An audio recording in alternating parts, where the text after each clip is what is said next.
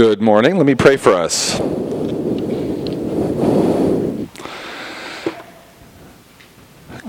God, you're terrific. We're so glad to be in your presence. We're so glad to have the opportunity to hear from you, to experience you, and we pray that that would happen. Don't let us miss anything you have for us here. Keep our eyes open, our hearts open, to get just everything that you have in store for us. In your name, amen.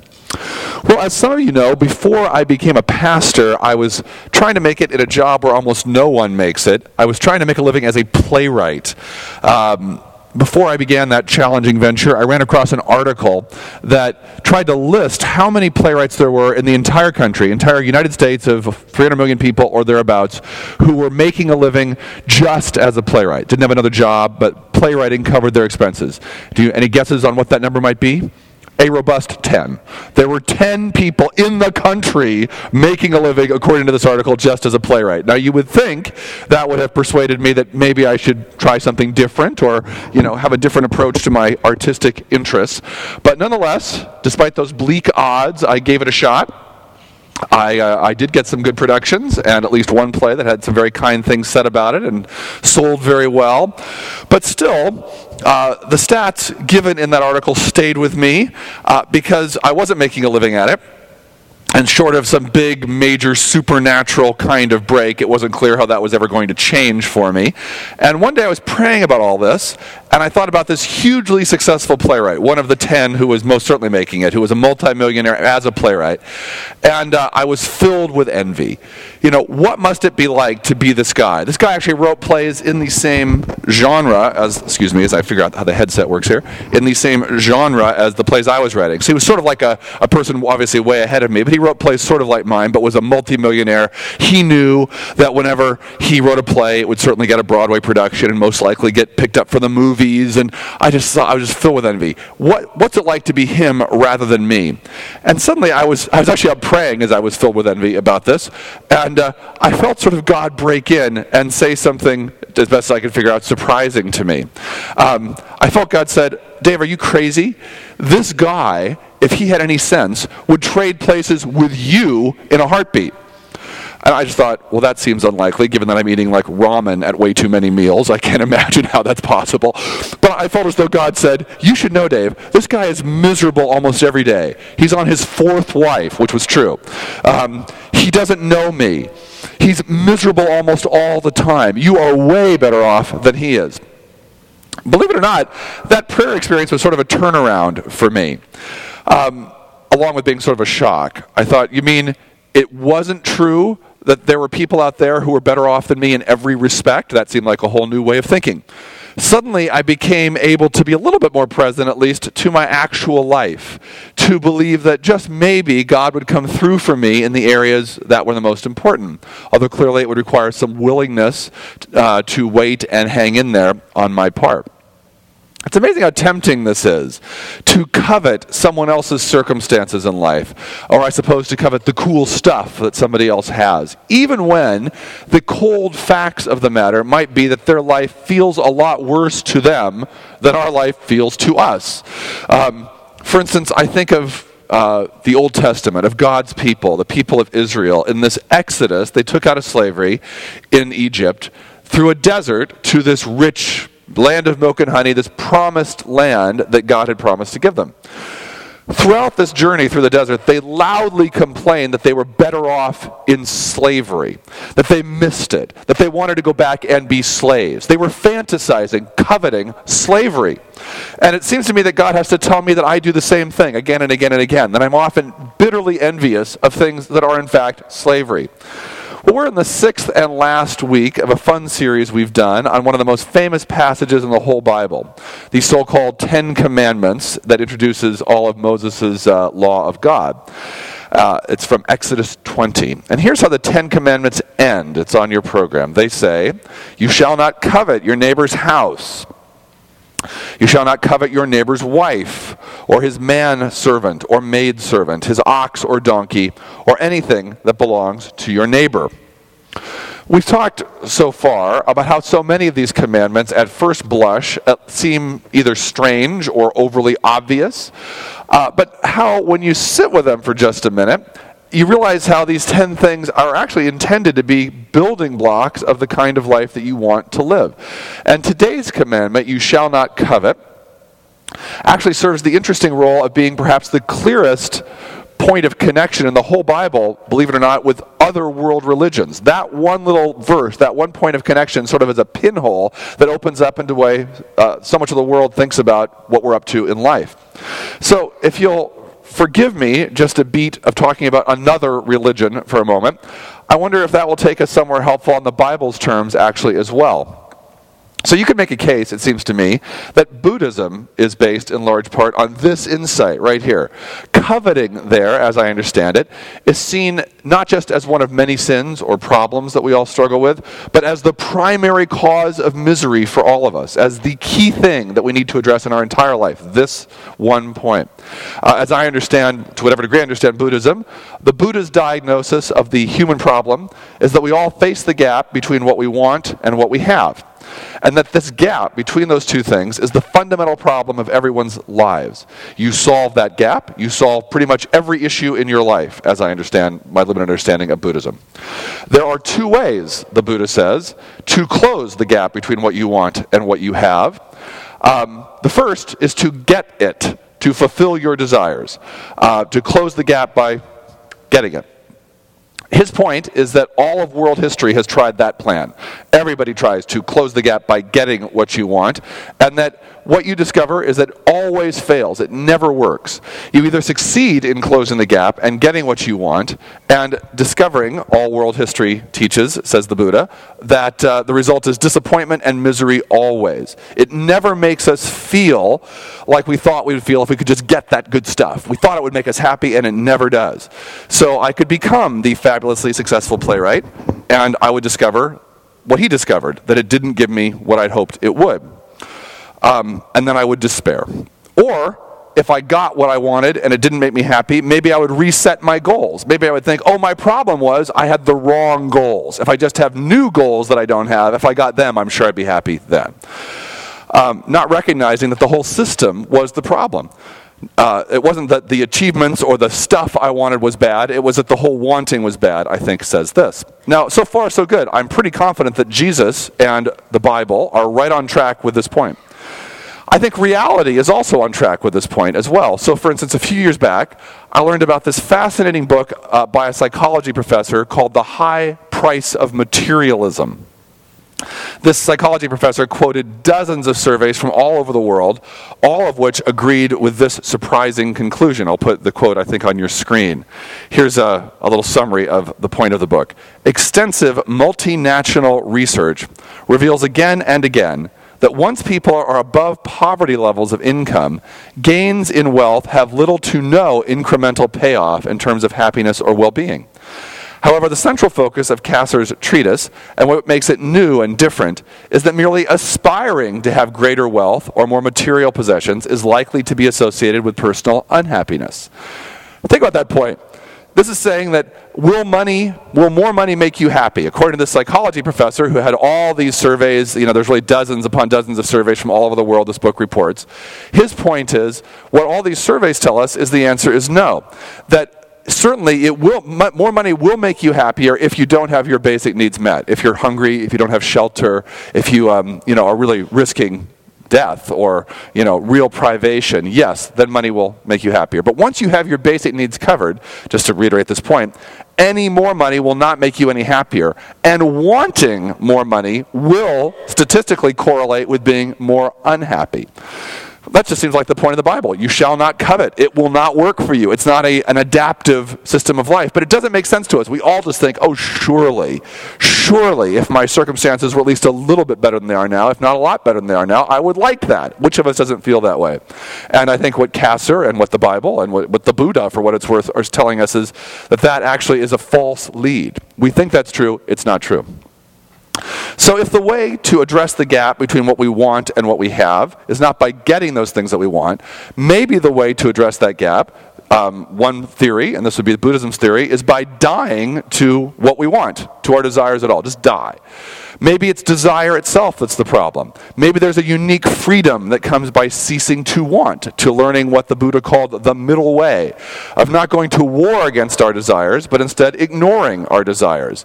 And so, as I understand it, a good deal of the practice of Buddhism is formed by trying to learn this thing, to not desire anymore, to approach the problem from the wanting end. I wonder how you feel about that fundamental question. Maybe you're sympathetic to the Buddhist approach, or maybe you're not, but I wonder if you relate to the fundamental question it's addressing. The Bible totally relates to it, but it comes up with, I think, some fairly different conclusions about it.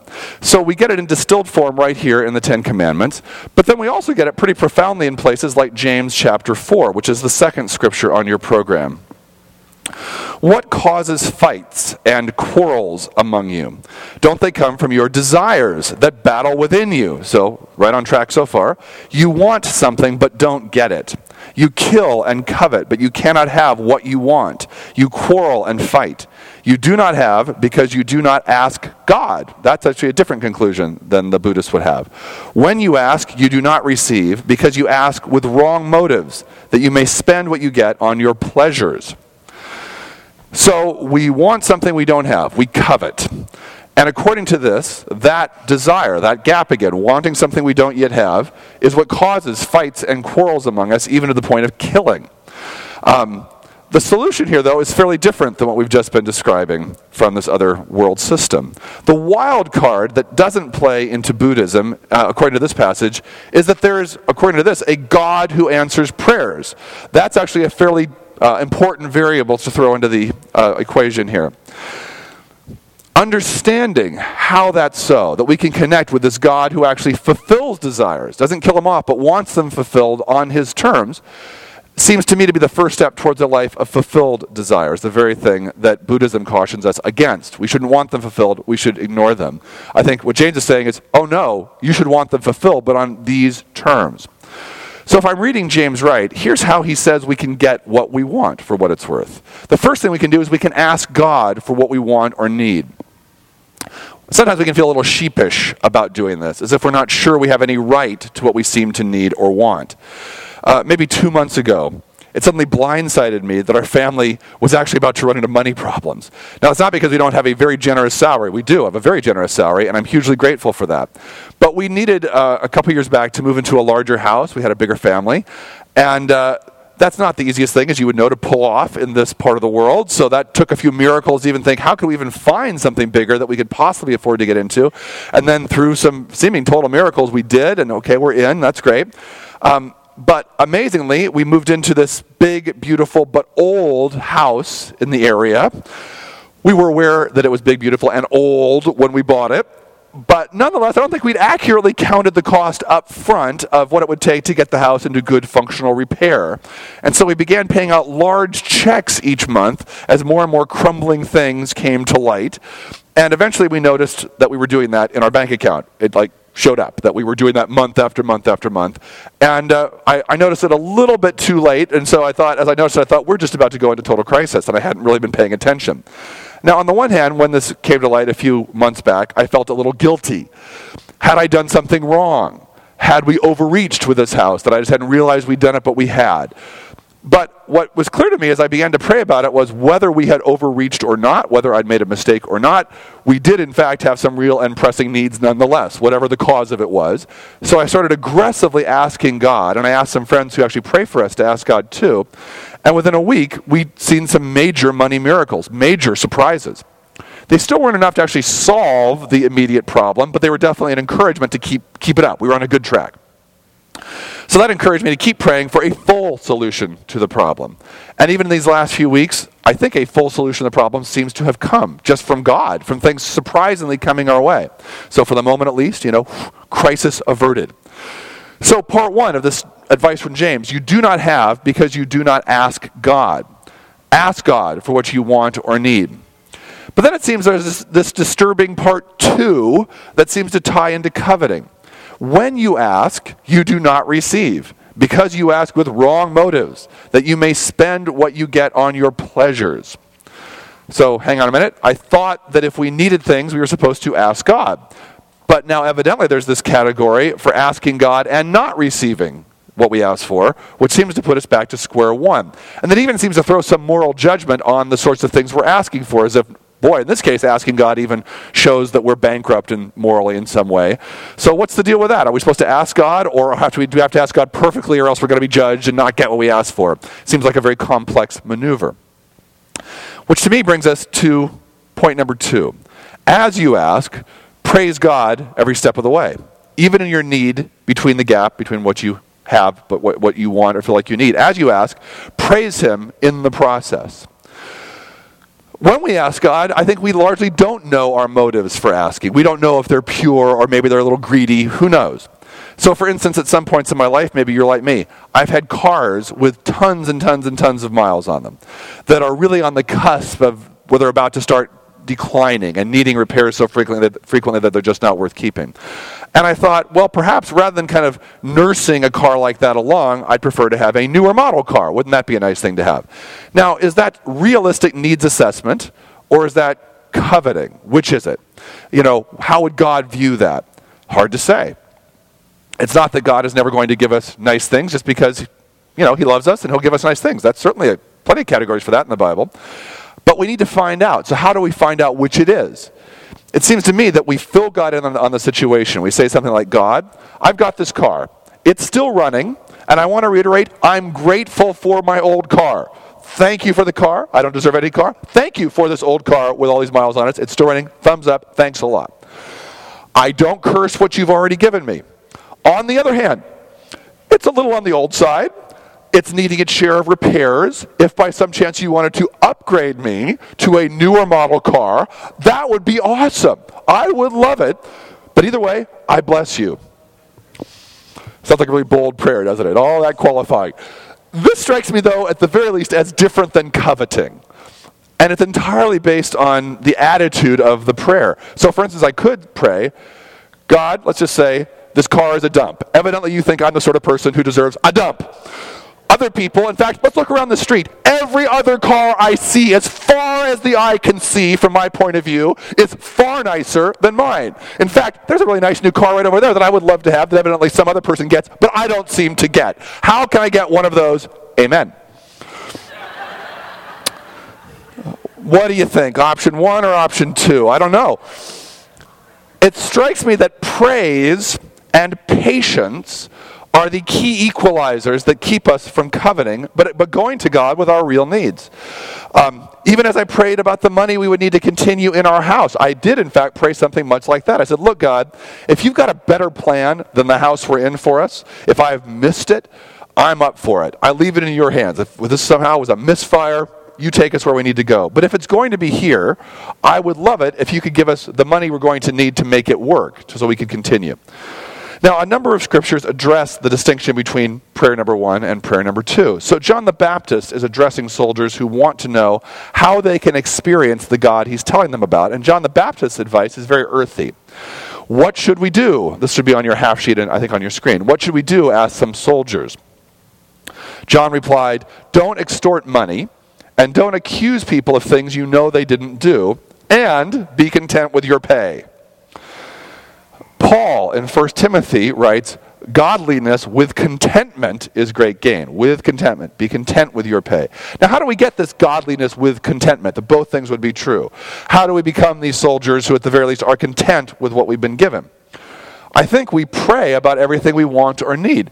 Because where we get in trouble is believing that whatever assets we can see around us have to cover our own, not only our current needs, but all our dreams. So whatever money we have, whatever assets we have, is the whole pool of what's possible in our lives. I think if we feel that's true, we start to covet. Because we think, I have limits, because I see my limits, I know the money I have, and I know what I want, and I know these two things don't match. We're right back to the problem that the Buddha talked about. The only way to bust open that equation is to recognize that we're praying to a God who has infinite resources and who loves us. That's the only way I think we can get godliness with contentment. So we pray about everything we want or need instead of just lusting after the things we want or need. We actually go to God with those feelings. Like me with a successful playwright, right? I was lusting after the life the successful playwright had, but rather than just lusting about it, I made the good or unfortunate decision either way to take it to God and to say, why can't I have what he has? Which suddenly opens up God to speak back to me and say, actually, I don't think you want what he has. And that could dial me down. So we pray about everything we want or need rather than just lusting after it. Or rather than just worrying about those things, like me with our financial needs. I could just think, oh my gosh, I see the pool of money we have. I see the needs. We're on a collision course here. Oh God, oh God, oh God, oh God, oh God, oh God, oh God. That actually taking that to that God that I'm worrying to and saying, rather than worrying, I'm going to pray. Say, God, what's your plan? I'm sorry, I wasn't keeping quite close enough track on this. Your thoughts? We pray about it rather than lusting after the stuff. We pray about it rather than worrying about the stuff. And then as we pray, we praise God, believing that he will in fact meet our needs. He is a good God. He will guide us through any desires of ours that would wound us if they were fulfilled. In other words, if there's something bad for us that we're lusting after, God then will help navigate that in a way that we couldn't on our own. So we pray and we also praise as we do it. And thirdly, I would propose that you thank God again and again for your actual life. You thank God again and again for your actual life. Among the great costs of coveting, if I'm understanding these passages, is that we live in an alternate life than the one we actually have. When we covet, we're living in a fantasy life that we wish we had instead of inhabiting the life that we do have. And happiness can only be found in what is. It can't be found in the fantasy. I could live the life that would be mine if I were just this successful playwright.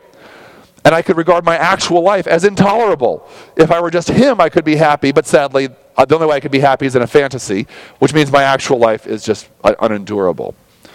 My only hope, instead, I think, was to rejoice in things that God was actually giving me. And then to wait and to notice what he's doing for me in that actual life I'm actually living. And finally, give freely and often and in multiple ways. It seems like that's a key way into experiencing abundance from God in the actual life that you're actually living, to give freely and often and in multiple ways. It seems like the antidote to coveting is sort of by doing the opposite of coveting. Rather than saying, I need, and grabbing, it's sort of to give, to give, to give. And that seems to put us in a world of abundance. We actually left out a whopping 2 of the 10 commandments in this series. Now you would think, there are only 10 commandments, Dave. You couldn't pull off talking about 10 different things, because this is our last in the 10 commandments series. But I will fess up, we've only mentioned 8 of them. One of the 2 we haven't mentioned, honor your father and mother, we actually spoke on over the summer, and so we left it at that. We didn't want to do 2 honor your father and mother sermons in the same year. But I'd like to slip in the other one right here at the end, so we can at least get 9 of the 10, and the other one was done. The final commandment we haven't done is actually a fairly famous commandment. You shall not steal. This is one of those 10 commandments, sort of like not murdering, that you get widespread agreement about. It's not a controversial commandment. But most people think, yes, not stealing, I'm tracking why that would be an important thing not to do. But that said, you don't get much further thought about not stealing. It just seems sort of obvious that we shouldn't steal. But nonetheless, the rest of the Bible actually does give some further thought to it. Look, for instance, at how Paul thinks a bit deeper about this in Ephesians chapter 4. It'll be on your half sheet and on the screen. He who has been stealing must steal no longer, but must work, doing something useful with his own hands, that he may have something to share with those in need. It seems like kind of a surprise, right?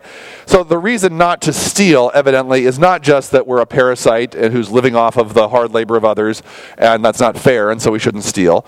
The reason here we shouldn't steal is that thieves don't tend to be generous. And so we should quit stealing and should work with our hands so that we can be generous, so that we can give to those in need. It seems like kind of an odd motivation to quit stealing. Like, hey, quit stealing. Are you being generous? Are you being generous? I don't think so. Quit stealing, work with your hands so that you can give to those who are in need. As if that sort of giving is the fundamental human need that we don't take advantage of when we're a thief. I once heard a powerful story that seems to apply to this from a friend who'd once sat in on a lecture by this great psychologist Menninger. This was in the really early days of psychoanalysis. And a student asked Dr. Menninger in this lecture that my friend sat in on, what my friend thought was quite a profound question. He said something to this effect: Dr. Menninger, I'm sold that psychoanalysis can help people, particularly at times when we're particularly troubled. But what do you recommend for people who are in deep emotional trouble, yet don't have any access to psychoanalysis. Again, sort of in the early days of psychoanalysis. Let's say they live in a small town, and there's no resources to that effect in that town, or I suppose it could be financial. But so what if someone has these fundamental needs that only, because you've just given such a profound pitch for psychoanalysis, what if I'm with you? It's really important. Only psychoanalysis could help this person in need, but they have no access to it. What should they do? And according to my friend, Menninger gave that one a good 30 seconds pause. Just sat and thought, didn't respond. And then he looked up and he said this. He said, that person should find someone worse off than they are and love them. What do you think about that? Strikes me as kind of a deep thought. If you need to get better from your own things that are making you miserable, but you can't find professional help, what should you do? Well, at least in this moment, the suggestion was find someone worse off than you and love them. And that would be the healthiest thing you should do. That giving from your own position of poverty, right? The whole point is this person feels poor. They feel like, I can't give. I'm a mess. I have needs. There's no way I could give. And Menninger's point here is, oh no, the only way through your needs is to start giving from that place of need. Give, and you can suddenly find yourself receiving in that way. He who has been stealing must steal no longer, but must work, doing something useful with his own hands, that he may have something to share with those in need. As if giving is the issue, not taking in that point. Give freely and often and in multiple ways. Now, this could certainly be financial. Things like generosity to friends or tithing is something that sometimes comes up in biblical circles. I'm all for both of those things. But I think it's also giving of ourselves, as per the Menninger comment. Giving our care, our help, our attention, our faith, our prayers for people in all areas. Not least of which for them is that they would be connected to the source of all resourcing, God himself. The Ten Commandments closes, as I've said, with what some entire religions say is the fundamental problem with all humankind. We covet, and so we're miserable. That's the big issue. But the solution in the Bible itself is not to say that we need to quit wanting. The solution here is to say that we're offered an incredible opportunity for the rest of our lives. Be quick to take our wants and our needs to a powerful God who loves us and who answers prayers, as if that's the primary key to contentment. Stand with me, if you would. Let's pray together on that subject.